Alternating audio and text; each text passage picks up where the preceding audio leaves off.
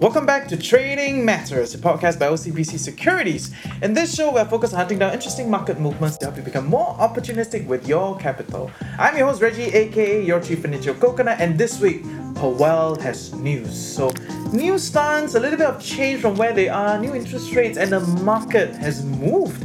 So CK and I, we had to go on a round of all these different ideas that we were talking about over the course of this podcast to see, are they still valid in this new interest rate environment? Okay, welcome back, CK. Nice to see you again. And once again, the big news, right? The Fed has made its announcement, right? So the numbers are out, and it has, in some ways, moved the markets, right? So help us understand what's the situation, what's the reality that we are seeing, and yeah, what did the Fed just say? Everyone is looking at what Jerome Powell is going to say, what's the US Fed going to react to some of the headline numbers out there. Like what you said, we just had a meeting as of last night where the US Fed came in and it did move the markets, in fact, because the markets actually, US markets were up the best day since 2020, right? So definitely big moves in the market in reaction to what the Fed said or did not say, in a sense. So we're going to be talking about that. US rates, inflation, some of the themes that market participants, the big banks, the brokerages out there, they're talking about in how to play this theme as well. So 2-week break. I didn't really see what happened in the market previously. But which is fine. Okay, I just want to take this opportunity to shout out to everybody. If you're on a break, you should be on a break. Okay, don't always follow the markets blindly, and it's very tiring, and it's not healthy for yourself. Also, life is beyond the markets. Okay, but now that we are back, we should focus on the topic of the day, right? So what exactly happened with the Fed? Like, what did Powell say? What is the interest rate, and what was the expectation? Well, actually, the markets, quite interestingly, they have constantly changed their expectation, you could say. Back when we talked about interest rates, yeah, it's changed so much. The Fed themselves have changed their expectation as well. So this time last year, they were looking at no rate hikes at all up to 2023. That has clearly changed. We had one rate hike in March, 125 basis point hike. And recently, last night, we had a double hike or a 50 basis point hike. Now, you might think what's the big deal with a 50 basis point hike or the interest rate now being at about, 3 hikes in. But the fact is, we have not actually seen a double hike since year 2000, and that is during the era of the dot-com bubble and the era of 20 years ago. So this is huge news. This is something that the markets have not experienced in a long time. And what's more interesting is actually this was considered as a dovish move. It's considered as a move by the US Fed that was, not actually on the looking at more hikes than the market expected. Yeah, so in a sense, parts of the market, they were anticipating up to 3 hikes, in this or in the next meeting. And Jerome Powell came out and said, okay, we're going to do double hike this round, and anticipating maybe 2 more double hikes, 2 more 50 basis point hikes. And the markets were like, oh, that's great news. This US Federal Reserve is actually not too hawkish. And as a result of that, we had the best day since 2020 for stocks. So it's pretty crazy, if you think about it. If you have 6 rate hikes in the span of 3 months, you tell that to anybody last year, and they will say that is an insanely hawkish move by the US Fed. But right now, instead, the markets are saying, that's as dovish as it gets for the US Fed, and the stocks are rallying, as of last night. So that's huge news, yeah. Yeah, definitely. And it blows my mind, right? So I want to get a bit of clarity. Is it because the expectation by now, or at least before the news, was 3 hikes? So then there was 2 hikes. So in that sense, there was a discrepancy in expectation. That's why the market reacted this way, or what is it like? Yeah, like you said, right? Like 2 hikes is quite a lot at once, right? So why did the market react this way? I'm just trying to dig your brains a bit. Yeah, so everyone's trying to figure out how come the markets will act that way, right? But I think in many ways, like what you mentioned, a lot of it has to do with expectation.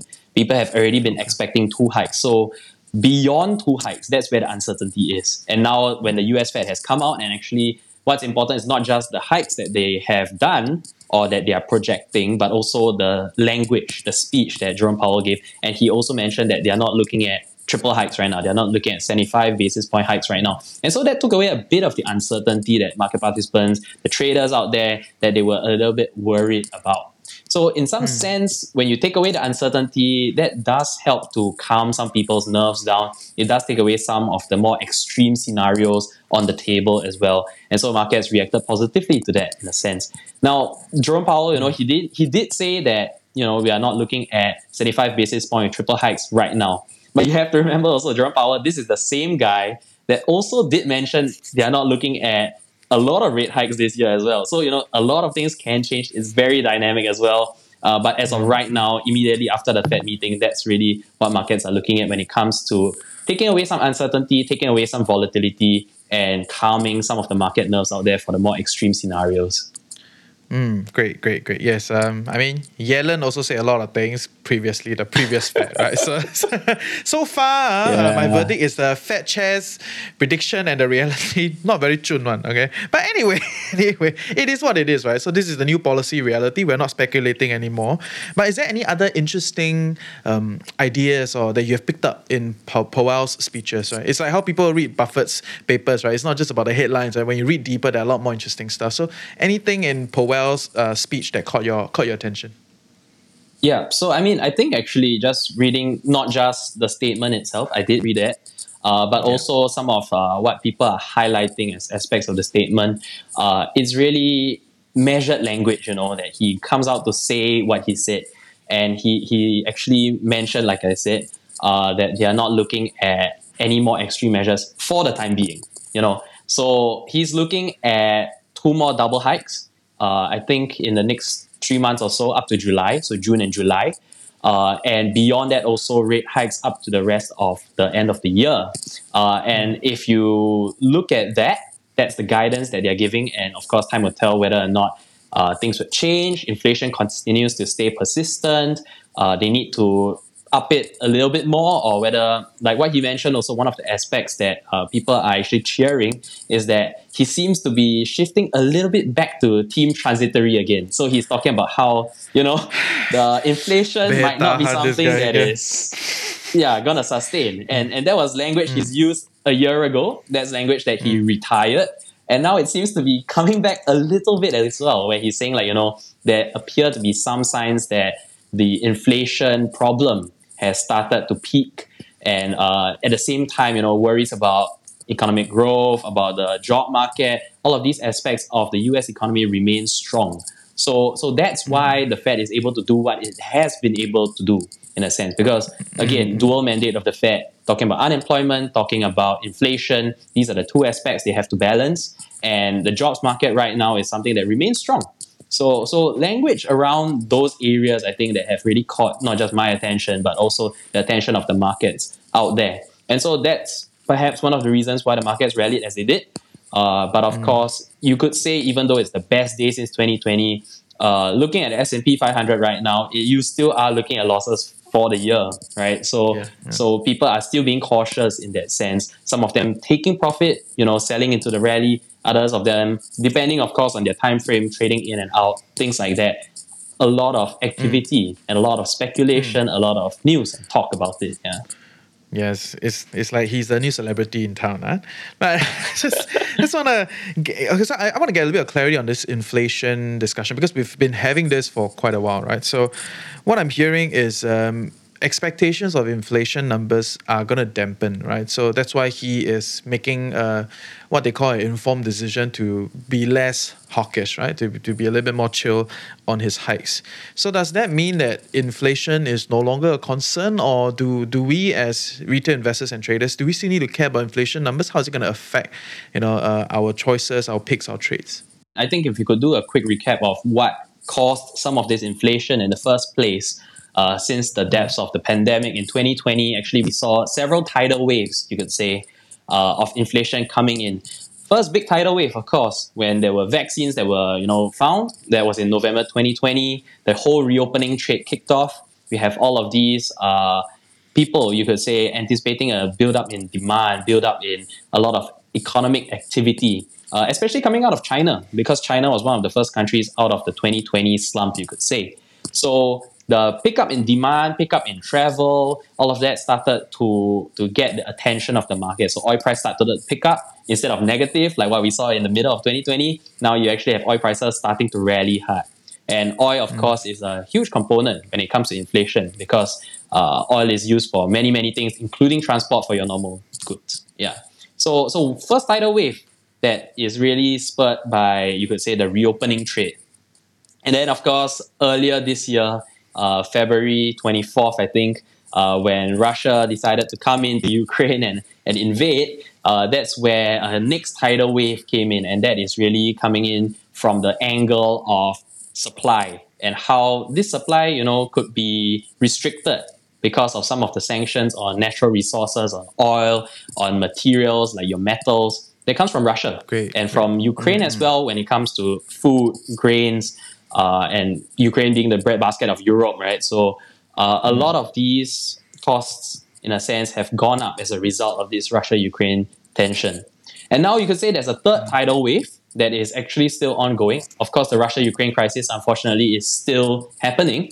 But the third tidal wave actually comes from now suddenly there are disruptions again in China, right? And so lockdowns in China, COVID still haunting the Chinese government, still haunting the Chinese people. And as a result of that, you have many, many supply chain disruptions that are happening again and again. We've seen it happen in 2020, and now we are seeing it happen again in 2022. And that has again pushed up costs, right? So huge tidal waves, multiple factors coming in that have actually contributed to this inflation problem. So some of Yeah. these, there might not be any end in sight. Right? You asked whether inflation is going to be a problem. If the Russia-Ukraine crisis continues and sanctions on Russia continue, and there's language out there that says like the German government doesn't seem to want the sanctions to end unless Russia exits Ukraine completely, including in Crimea. So how likely is that? How long this crisis will last? That's going to be something that unfortunately might continue to persist. Of course, we are all hoping for the best for that situation to resolve. But at the same time, there are some of these factors that don't seem to be, making any progress in a sense, at least from an inflation point of view, sanctions point of view. And again, COVID-19, we are hoping that, the lockdowns don't have a huge impact on the economy of China. We are hoping that, they can have a reopening right now for China again. But at the same time, if the lockdowns persist, that's going to continue to disrupt your supply chains. There are companies that will try to find ways around it, but at the same time, there are some things that can't be helped as well. So it really does depend on some of these situations out there. Rest of the world, including Singapore, might be reopening, but we have to remember now in this kind of globalized economy and trade, that supply chains are all across the world. And so disruption in China will affect Singapore, will affect the US as well. Yeah. Yes, yes, and welcome to a new world. China is no longer a small boy. For all of you that still think, China is like, oh, China, on the side. Yes, and I also want to thank you for pointing out that, it is the sanctions in UK, in the Russian-Ukraine thing that is important, not the war, solely, right? Because the war is the war, but then it's the sanctions that are causing a lot of these kind of discrepancies in the markets and also affecting supply chain. Right, so that's added clarity there, right?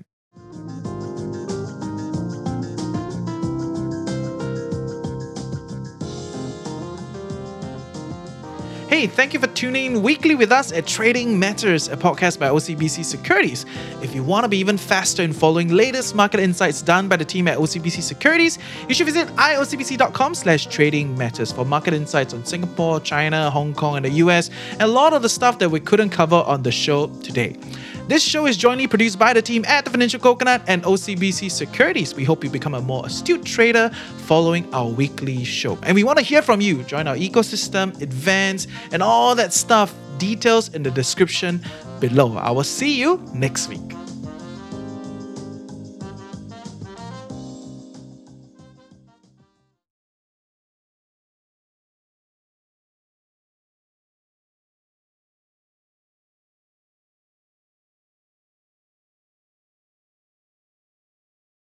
Also, contents of this podcast are intended for general information only and should not be construed as recommendation or solicitation to invest in any financial products. All investments are subjected to risk. Before investing, you should conduct your own self-assessment and seek independent financial advice. For the full disclaimer, check out iocbc.com/trading matters. Also, like, share, subscribe. Like, share, subscribe. See you next week.